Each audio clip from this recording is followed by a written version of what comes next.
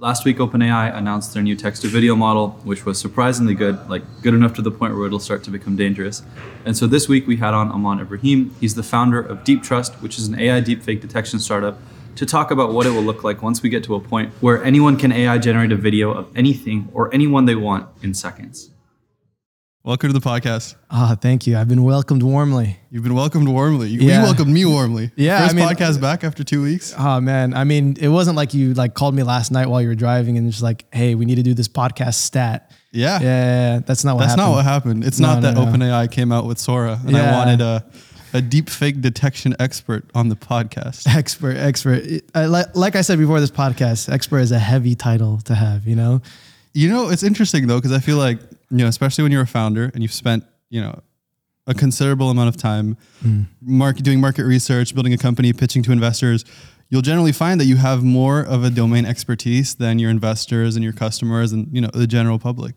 Yeah, I do agree with that. It's just, I'm just always learning. That's the thing, so I feel like the more you learn, the more you realize you don't know. So, it's like, again, like also the other thing too, is like, there's always people I respect too, that are also in this space as well. Of course. Where it just wouldn't feel right that I'd title myself at their level, To give the audience a little bit of context, I guess, on who you are. A year ago, you were an ML engineer at Cruise, and then you moved up from LA to kind of come to F-Inc and experiment on like what you wanted to do next. You would wanted to start kind of like something in like the startup world. Absolutely. Yeah. I guess the story I like to always say is, I've always had a interest in generative AI. Like I was a spectator of the research, especially when it was just a research field. Like for example, I was aware of GPT before ChatGPT. And I think a year ago, before I even left Cruise, I saw a Pandora's box has been opened, in the sense that not only has the technology in generative AI improved immensely, but the accessibility it's much more accessible than it's ever been before. And for me, that showed me that, hey, and Pandora's box has been opened, and we'll have trouble believing what we see and hear, especially digitally. I mean, like, imagine how out of our five senses, we always say, if you see it, I believe it. I hear it, I believe it. Now we're entering a space where that won't be the case. So I immediately, even while still at Cruise, had been ideating, like, how would you go about solving this problem? A very hard problem, just like self-driving cars. But like, for every problem, there's a solution. So how do you go about solving it? That's what I've been thinking for over a year now. And so now you have a company which is called Deeptrust. Yeah. And how would you explain what that does? Yeah, we help verify an identity and content with AI tools, specifically deepfake detection. The focus that we have right now is on voice clones, audio, as my thesis has always been that audio would be the immediate channel of deception. And honestly, we see the news cycle. My thesis has been validated multiple times with all the things that have been going on in the mainstream. But the reason why I had always said that is because the technology for example, for voice clones has already hit that threshold for being able to fool people. And it's just a matter of how accessible it is, which is very accessible, and how aware the general public that this technology exists, because the general public also includes malicious actors. And yeah. And one thing you mentioned, ChatGPT, one of the things that did was it made the UX layer of interacting with AI accessible to anyone that had an iPhone or like a phone and an internet connection. Yeah. And from that, you're finding a lot of the copywriters we've worked with for like the F-Inc studio projects are just like dudes in India that their tweets are like amazingly well written. And in our DMs or on the phone call, sometimes I have trouble like understanding what they're saying because, like to their credit, like English isn't their first language. And it just like completely destroyed the barrier to entry of like communicating through text. And now recently, and the reason why I wanted to do this podcast was last week, OpenAI announced Sora, which was their text to video model. And I guess we'll put some images up or some videos up on the screen right now of like what they looked like. Yeah, just like that. I got you. And I was shocked when I saw it because it was just so much better than what I had expected. And I'd been following this space. Like if you just look at how much has changed in the last year since our first like Will Smith eating spaghetti, like it's crazy to think how far we've come in just a year. And then it's crazy to think how far we'll be in just another year. Like Yeah. I'm convinced that in a year we won't be able to tell whether or not something is AI generated or not Without assistance. without some assistance, right? Yeah. And that's where you come in. Yeah. But what was your initial reaction when you saw Sora? I think my initial reaction is no different than, say, for example, when GPT came out. I refuse to be a doomer despite what I'm building. Like there's a lot of benefit. For example, we were mentioning earlier with ChatGPT, a lot of the immediate reaction was like, oh my God, how are we AI is going to take over the Turing test, How are we going to know the difference between talking to a human or an AI? But like what you mentioned there, breaking the barriers, more people can communicate with one another, solving more problems, say in just communication alone, is a huge benefit, like we're making the world a smaller place with this sort of technology. Think about a lot of the benefit Making it the world a does. smaller place. That's a lot. Yeah. Like now, he's like you said, dudes from India can get a job at Founders Inc. Yeah. I mean, listen, I think yeah, there will be some dangers, but we always should realize this is a normal repeated history of humanities. When we see like a new technology, something new, our immediate response is fear. So like even for like the light bulb, people are like, oh my God, people will never go to sleep. You can look this up. Even when it came to the email, it wasn't like, I think a report came out by the CNN in 2005 saying people become more illiterate thanks to email, right? And obviously we're sitting here now and that isn't the case. So like with new technology, this opens new paths. We won't like necessarily know how we'll use it immediately. But yeah, I mean, naturally there is some fear of like, for example, Sora and how easy it is to like, mimic things, right? And so, there's a few, I'll play devil's advocate and I'll play the like doomer role. There's a few things that could go wrong with this. Number one, suddenly, like I have a background. One of the first things I ever did was I was a filmmaker. And so I used to go out with my friends and we would, take our drones and our cameras and we would record footage. And sometimes we would sell them to companies or put together a film. Sometimes we would list it as stock footage. And I had friends who made thousands of dollars, which for a 15-year-old is a lot of money, off of just selling their drone footage as stock footage. Now, suddenly you don't have to hire that drone pilot and fly him out from wherever he is and give him lodging and, pay for his equipment or pay for his fees or whatever, because now you can just AI generate whatever scene you want. And I think that already exists where I think there was a video of Big Sur. I've been to Big Sur, right? It's something we would go all the time growing up. The stock footage or like the AI footage that they had created looked almost like it looked completely real to me. Yeah. So like I said, like, part of answering that question requires us to like see into the future, which is something we naturally can't do, right? And again, I really just feel like this is human history repeating itself just in a different way. I mean, I think before like the 1900s, 90% of everyone was a farmer, right? And then with the introduction of like the Industrial Revolution, I'm pretty sure everyone's first thought is like, I'm going to lose my job. I'm going to lose. And like we as a country, we should like keep in mind job security. But as an optimist, I always believe things will work its way out. There's always things for people to do. There's always a way people can contribute to society. And who knows, like maybe, especially once we figured out this whole genuine content or not thing out, there might be added value to creating more genuine content, be more a luxury thing. I'm just guessing here, but like, maybe people will appreciate, a real video of Big Sur over a generated one because the how work would it they put into know?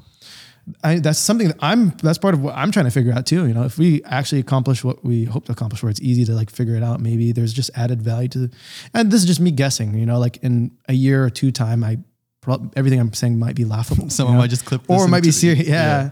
So, the real answer is we don't really know. At the end of the day, we just have to keep moving forward. I think a key thing maybe for someone who's like directly like a videographer or anything like that is instead of like getting huffy and puffy with what is seeming like the inevitable, try to use it to your advantage. Maybe instead of you spending money on lodging and things like that, you can maybe still provide the same value to, these people you sell your videos to by just like maybe doing a mix of like having real video with some generated stuff, so you don't have to travel out to Big Sur. AI assisted videos. So yeah, like it's an AI assistant, and I think the real winners are always the people who are willing to adapt, people who are willing to learn, like what are we supposed to say, for example, to a coal miner, sorry, we'll just keep your job so we can keep destroying the earth. I don't know. So it's like, it's in the same sphere of things. Like, basically my assessment of things is don't be scared. Just find a space for yourself. What's interesting is, you mentioned coal miner. And so I remembered this. I was listening to a podcast earlier and it was one of the things they were saying was the more fancier your degree is, the more you're at risk of being disrupted by AI. Whereas like if you're a plumber, like the world will always need plumbers. The world will always need people who do physical work, or so that's what they were saying. Whereas if you're like like an engineer, I can see how AI would replace a full stack or a front end engineer within the next, year or two. I could see it happening. Not in next year or two, because so like if you're talking about like a senior engineer, you can't just be replaced by AI. And so here's what I mean by that. I think someone who's a good, and I've done this myself, where it's like instead of having to hire out front end engineers, we've been able to make use of AI assisted, whether it's like a no code tool or whether it is just like myself having not like not as good of an understanding as someone whose entire job is developing front end like websites or whatever. Yeah. I've been able to just like accomplish most of what the project needed to do myself using Cursor or ChatGPT. And I've already seen myself, whereas like a year and a half ago, I would have gone and hired someone. I could just do the work myself being AI assisted. Now, if you think like, 1 to 2 years in the future, I could already see a world where it's like AI is good enough to where a site like Dbuild, put in like a prompt for a website and it generates it perfect JavaScript code right out the bat and it already works. So I don't know. No. Like you're right. Like maybe for like things like templating and like basic use, that you would get replaced. But like at the end of the day, that kind of is a good thing if you're only doing like basic work. But being a real engineer comes with like designing systems, having context of things, building secure infrastructure around the technology you're building.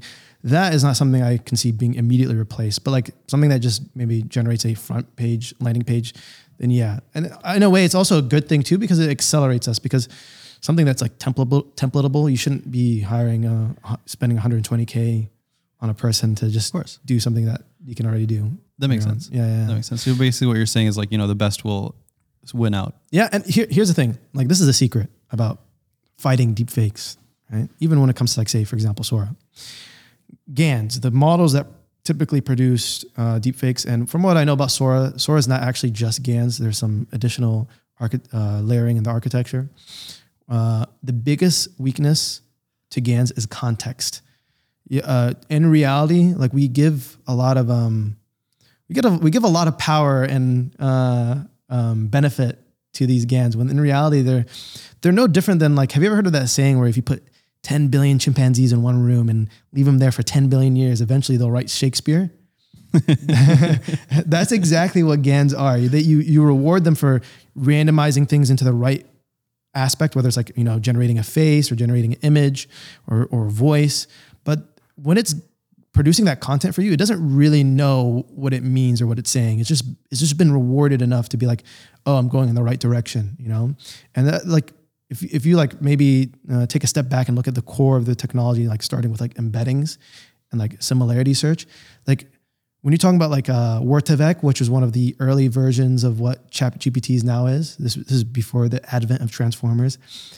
It basically is like, okay, we read a bunch of text, and how often is the word "the" next to this word or next to that word, and then you reward it for like just hitting the right sequence right there, but it doesn't really know what it's saying. My argument to that is like, you can say, okay, Instagram is not that hard of a platform to build. It's just a bunch of like TypeScript code put together with a front end and a back end.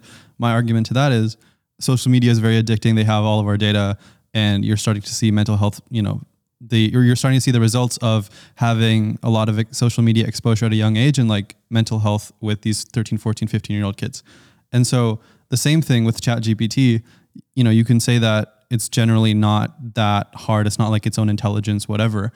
I would say that you're already starting to see the effects of people being able to move into job fields that they normally wouldn't have had access to, or be able to create things that they normally wouldn't have had access to. And so you take that and you multiply it at scale. Once the technology becomes more powerful, it's like what happens this year in the elections. It's the first year ever since ChatGPT had come out that we're having our elections, at least, in America. Yeah. And so what happens now that I can go and create a fake video of Vivek doing something scandalous, and people won't be able to tell, or by the time people have been able to tell that it's fake, the video would have already gone viral on Twitter. Yeah, no. So yeah, that's another thing from what I'm saying. What I was basically patting on to the fact is like jobs won't necessarily get replaced because we as humans at least have the power of context. We understand, oh, this maybe this piece of code belongs here. Or when you're creating a video, let's say like one way like a videographer's life will still be safe is the fact that if Sora is not available to the public yet, but like have you ever like go on Midjourney and say, hey, generate a picture of San Francisco, and then it's a little inaccurate because it's just like guessing, like quickly put it into a prompt and be like, give me a futuristic version of San Francisco. And it like totally puts the bridge in the wrong place. Like that's what I'm talking about. Like those things of reality, like context, what's really around. So that's where we're safe, right? In the sense of that's its weakness. Would you even say our jobs are safe then though? Because again, if we're talking about, paying an engineer or paying a filmmaker a large sum of money to physically come out and, create some piece of content versus just spending a little bit of money, having someone spend more time on the prompt such that, it is accurate, relative to like the location of the bridge, relative to like the location of SF, or if you're spending talking about more now, time. like I don't know how the direction the technology is going in, but like we'll see in like a year or 2, 3 years, 5 years. But as of right now, if you're like, say a high production film or you're a, series A company, it is not worth your money to like hope that AI can like fill in the gap that a real person would. That's what I'm saying. The power of context is something we still have on our side. This is at least for the time being. Like I can't tell you how things will be in 2 years, but as of right now, that's our advantage over any AI system, right? And so then, so like for example, if you're talking about like, you still want to hire a studio to be able to put like everything together to make sure it makes sense. Right. You can't like just generate a whole movie because right now it's not capable of doing that, right? And so if we want to talk about right now, for example, though, like with the elections right now, Sora, it's still not open. Like it's still not open to the public, but there are AI video generators. And now that Sora is public, there are going to be a bunch of other companies that start to accelerate their public launch timelines so that they're not too far after. In this current year, we're about to vote for who's going to be the next US president. How do you see AI impacting the election? Because people are saying, and relatively credible people now are starting to say 2016 was impacted, 2020 was impacted by technology. Yeah. And we're just talking about advertisers. We're not talking about like directly creating malicious content or making fake content to target or to push a narrative. Yeah. So as much as I like to be an optimist, I do agree with you. There is like a clear coming danger. And if we don't do anything, like you said, if you're talking about just election cycles alone, and this is not just a threat to just the election, it's just like, it's a threat to anything where we have the right to make a well-informed decision, right? So whether it's like, choosing between, one school or another, or choosing between one president or another, or just any sort of high value stake decision, like what about say a court case scenario where, you're in a murder trial, right? And then you have a piece of audio where it like says, where the person admits to the crime, and then the defendant's like, no, that's a voice clone. That's not me. What are you supposed to do in that situation? These are high stake decisions. Do? Like today, what do you do? Nothing. There's nothing you can do. Unless, you can put the Deep Trust logo here. You help us trust, But actually, like, is Deep Trust at a point right now where someone could go and use it to defend themselves in a court case? Yeah, we've already like helped someone in a similar lower stakes situation, without like revealing names or anything like that. We had a student at a seminary. So it's an 18-year-old who's studying to become a priest in Southern California. And a few months before he got to school, someone he was no longer friends with cloned his voice and said, "I can ruin your life." That's what he told him, right? Ooh. And then back in December, the father or the principal of the school received an audio clip of him, talking to girls and, saying things that would hurt his reputation. And this individual, the student, was in shock. He was, he didn't know what he could do. And he happened to stumble upon, our website, our content, and then he asked us to help him out. And something we realized that could help people in this sort of predicament is not necessarily, being a big brother, like, in 1984, Big Brother, telling them this is reality, this is fake, this is true, this is not, but guiding people to make more informed decisions. For in that scenario specifically, that father, that principal, was not aware of the state of the technology. He didn't know it was even possible to clone someone's voice. Really? So what we did was like, we basically wrote a report, treated it like almost like an experiment. We had control variables. We had experimental variables where we took like things that were like clearly the kid's real voice, clearly the kid's cloned voice, like as in we made clones of his voice, and then the content that we were looking at. All right. And then we wrote a report, and we didn't tell them make this decision or that decision. We said, here, take this knowledge. You're now more informed. Make more informed decisions. And that's the whole point of deep trust. We want to be a layer of trust between content provider, content consumer at any industry, any medium, like security to reputation protection, and then help people make more informed decisions. So yes, we can see ourselves being involved with that with like, say, digital forensics labs, when it comes to like court cases and things like that. It's honestly just a matter of it happening in real life more. We just need to have those defendants who are aware of that. We just need to have, I mean, it's not, we're actually entering a liar's paradox where it's not even like, what is a liar's paradox? A liar's paradox is like, I'm summarizing here and paraphrasing, but like you've been lied to so much, right? Where even things that are true, you have doubt in it. Ooh. So like a good example that I can even share with you, I saw this TikTok video where a guy was trolling, but he was actually doing a selfie, right? But the caption was like, oh my God, look at this video that Sora produced.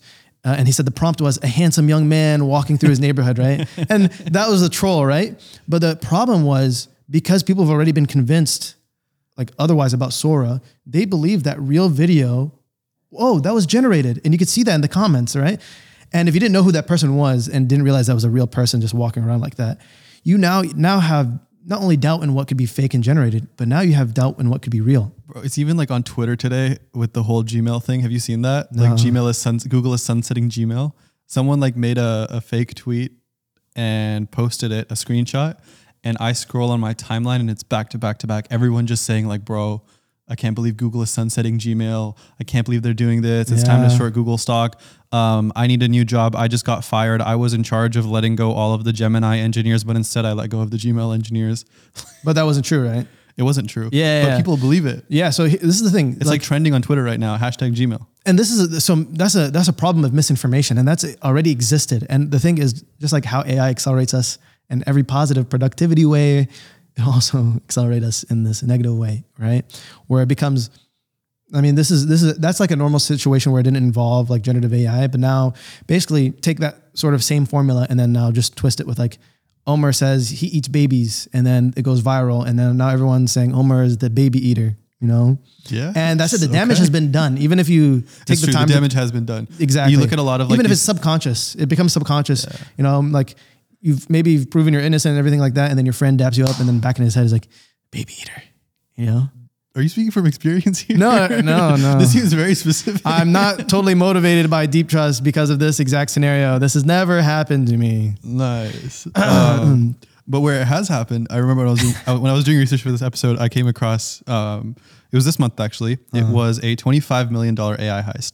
And so basically there was a hacker, or there was a scammer who used AI deepfake videos to steal 25 million in Hong Kong. I think the way he did it was he pretended to be the CFO of some like institution in Hong Kong. And he said that he basically needed $25 million to be wired, which is 200 million in like the Hong Kong currency. Yeah. And he needed $25 million to get wired. And the way he convinced the person to send the money is there was like a Zoom call with deepfakes of like 15 people who are on the board or on the team. Yep. And the guy sends 25 million, or the girl sends 25 million. And just like that, you know, I think that the news is calling it the first one. I'm sure it's not the first. It isn't. Do you know of any others? Oh, there's multiple actually. Okay. First, there's the multiple at the individual level where you have the imitation scams where regular old Americans get, scammed. And the FTC put out a report 2 weeks ago that Americans have already lost $2.7 billion in imitation scams. That's either someone imitates to be you, or they imitate to be an Oprah, or Tyler Swift. Like someone calls my dad pretending to be me saying I need money. Yep, that's happened multiple times. There's and the issue with scams in general is people usually aren't open to sharing like, oh, I've been scammed. Oh. So I lost half my net worth. And I can share you this video, but this actually even happened to my mom. I was like this close. She was this close. Like, no way. Yeah. So what happened?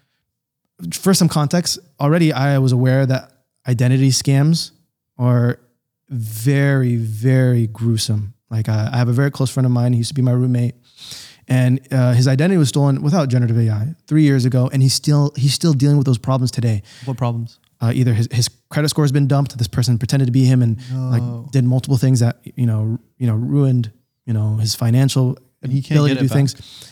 And I mean, it's like just like identity theft is like it's a serious problem, Jim. Right? As I quote The Office. And then as I said, AI will accelerate this. And the way it almost happened to my mom, I was home during Thanksgiving time, washing the dishes, and my mom was like, "Amani, come here. Oprah is telling me to sign up for this government check." It's like, Oprah. And she also said, Steve Harvey. Oprah, Steve Harvey, government check. I didn't hear nothing about this. And she was asking me to get her social security card for her. So it looked like she was filling out a form. He's like, damn, Mom, I didn't know you was that tapped in with the celebrities. Yeah. And what it was, and it's very smart. It's very smart. Low effort. You don't need, this is why I'm saying voice is the medium of deception, because you don't need generated images to do what they did here.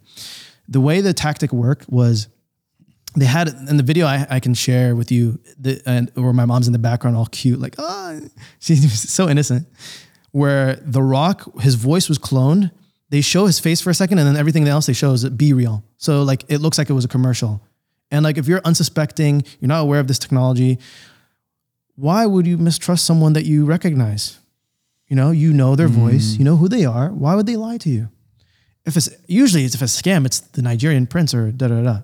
So from an individual level, this is already happening at scale, right? And you just go to YouTube, type in deepfake, recently uploaded, always a new, like local news report of someone getting scammed by someone they trusted, and it wasn't actually them. Whether it's like from like a measly $1,000, $5,000 to a family losing $100,000, which is basically for most individuals, their entire savings, right? And then other enterprises have already been hit by this. There was an identical scenario of the Hong Kong situation you talked about, where an accountant in Dubai thought she was talking to her CEO and then wired millions of dollars to this scammer. Even in Dubai too, there was another scenario where a mother tried to get custody of her children by cloning her ex-husband's voice to saying like, "Oh, I beat my kids," or something like that, right? Ooh. Yeah, exactly. What do you even do in these scenarios? Have a safe word? That's exactly what I did with my mom. So I sat her down. I brought my brother and sister, and it was a weird situation because I was excited to like tell my mom what I'm doing. As fobs, like you don't get that opportunity a lot to like get them excited about what you're doing, right? Oh my God. But at the same time, it was a little scary because if I wasn't there, what would have happened, right? Yeah. And I told you, like, my friend, it happened to him once, and I don't even think he did anything intentional. And then you're talking about years of, gruesome trouble, right? Yeah. And we came up with a safe word, like if we hear each other's voice, but then what is she's not gonna have a safe word with Oprah. What's the safe word? That tag, if I say the safe word, then there's no point in the safe word. Everyone if you have a safe word, it's meant between the two parties. Do not share it. That's like worse than sharing a password. You know? I will say when I look at the people who DM me and say like, "Hey, I liked your episode," they're all generally very smart people. So, oh yeah, my audience, they're smart. You don't gotta tell them. Okay. They know. I'll trust that you don't need that advice, but for those of you who do, the point of a passphrase is to not share it. It's a secret. Thank you. But like in terms of enterprise level, like we've seen other attacks where it involved voice phishing. Retool had a deepfake attack where it was Retool. Like, yeah, where it was not even like a CEO or CFO, it was like a regular employee, and they lost multiple accounts to these hackers that included private information like their social security. And then another severe one was back in September, MGM, where the amount of loss was crazy. They lost $100 million just of revenue because of what the attack did is they took control over their systems. So their customers couldn't access their hotel rooms, slot machines, etc. So all that compounded, anything MGM related was basically shut down for like over a week or two. And that alone lost them about $100 million in revenue. Plus they paid off a ransom. Plus now they're dealing with legal fees of, people suing them and everything like that. So the amount of loss here is absolutely crazy. There's a stat just with breaches alone, because we're talking about Gen AI, but Gen AI will be used to be used for a tool for breaching, right?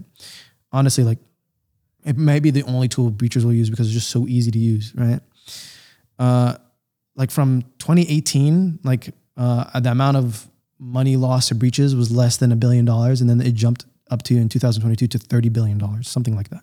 So already cyber attacks have like skyrocketed, you know, and that's with the introduction of like crypto wallets and things like that, where you don't have to only hack certain companies with, you know, valuable data. You can just hack anybody and then just, you know, put ransomware in the way, make them pay you via Bitcoin or whatever, and then boom, they're done. So if you wanted to scam $1 million this month using AI deepfakes, how would you do it? For research purposes. For research purposes, this is not advice. Why'd you say it like that? Looking into the camera. Yeah. Okay, I have to be honest. If there isn't a better time to be a villain besides now, right? This is how I would potentially do it. Potentially. Right? Why are you making all these faces? Listen, I am trying to distance myself from any sort of blame that happened. Listen, I know you're a big podcaster now. You're going to put this clip out and then, you know, next day someone loses a lot of money. That's not on me. I'm doing this for the sake of knowledge sharing, right? If I were a villain, Sorry, go ahead. Excuse me? Well, go ahead. What I do first is the ability to clone someone's voice is incredibly easy, right? Find the CEO, head of whatever, and find maybe like a presentation they have online, you know, take a minute of their audio. You don't even need that much, right? And use a voice clone tool, clone their voice, get a nice LLM that's maybe prompted to be like, hey, you are the CEO of Acme Inc. All right. And then have that working together, the LLM and the voice, and then get a phone agent and just like, instead of like one call at a time, just call 100 people who work at the company and just hope one sticks. And that's it. That's how you'd potentially do it.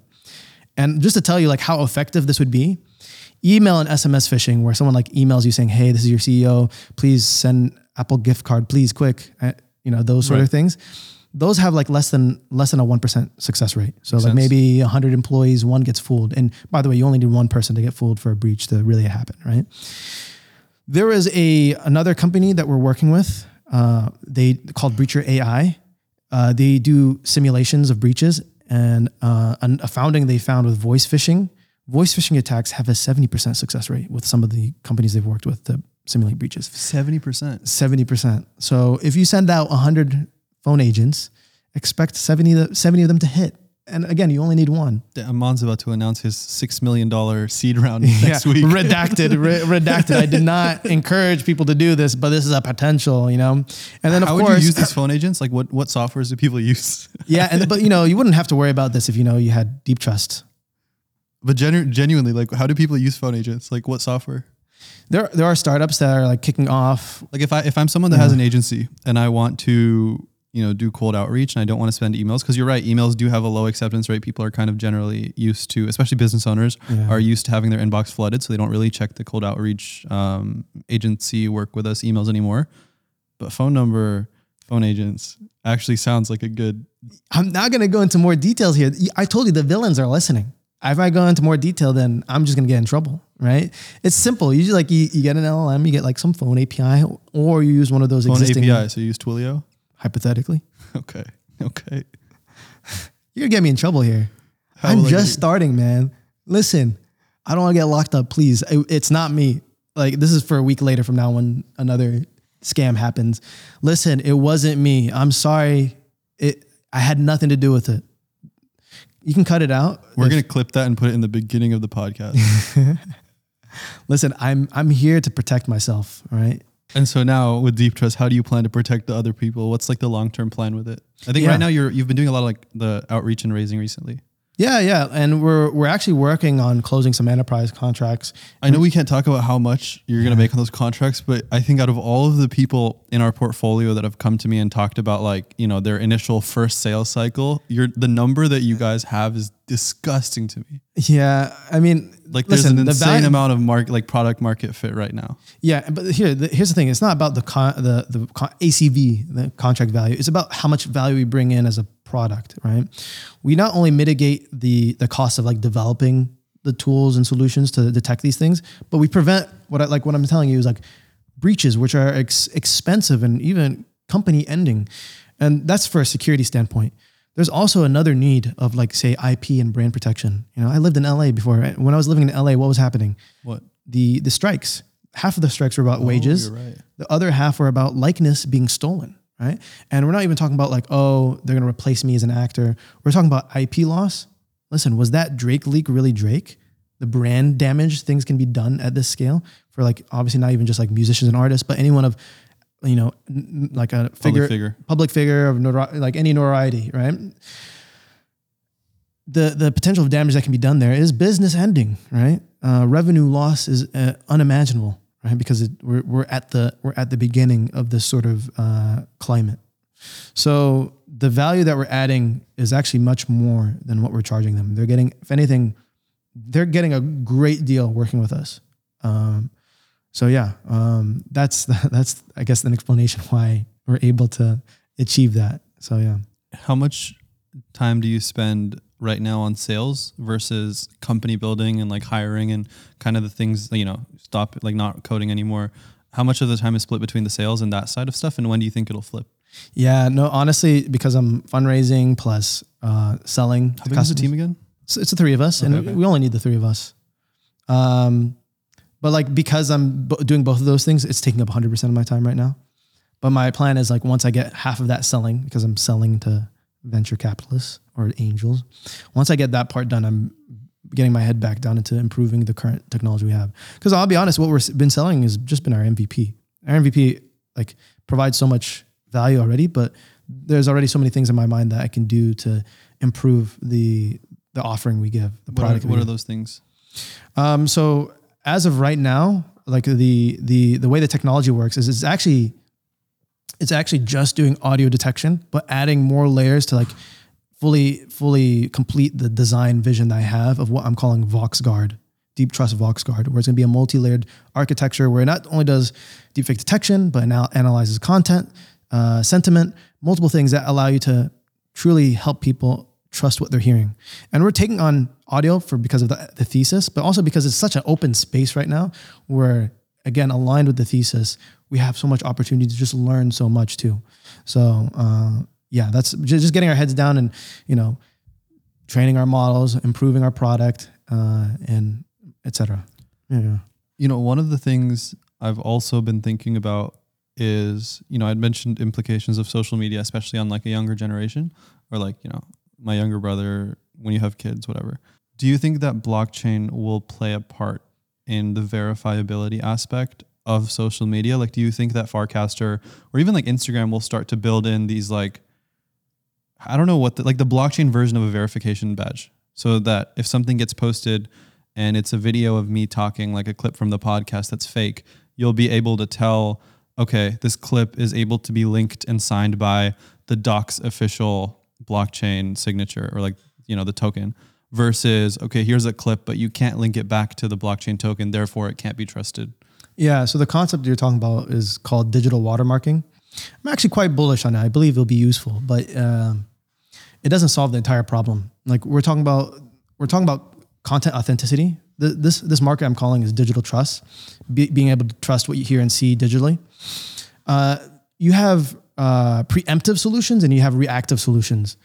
Watermarking works great as a preemptive solution. Like if you have like an existing content, you can like sign it and then prove that it came from you. But like most of the problems are going to be reactive. Like how are you going to, you know, tell like, oh, someone you're talking to on the phone is a real person or not?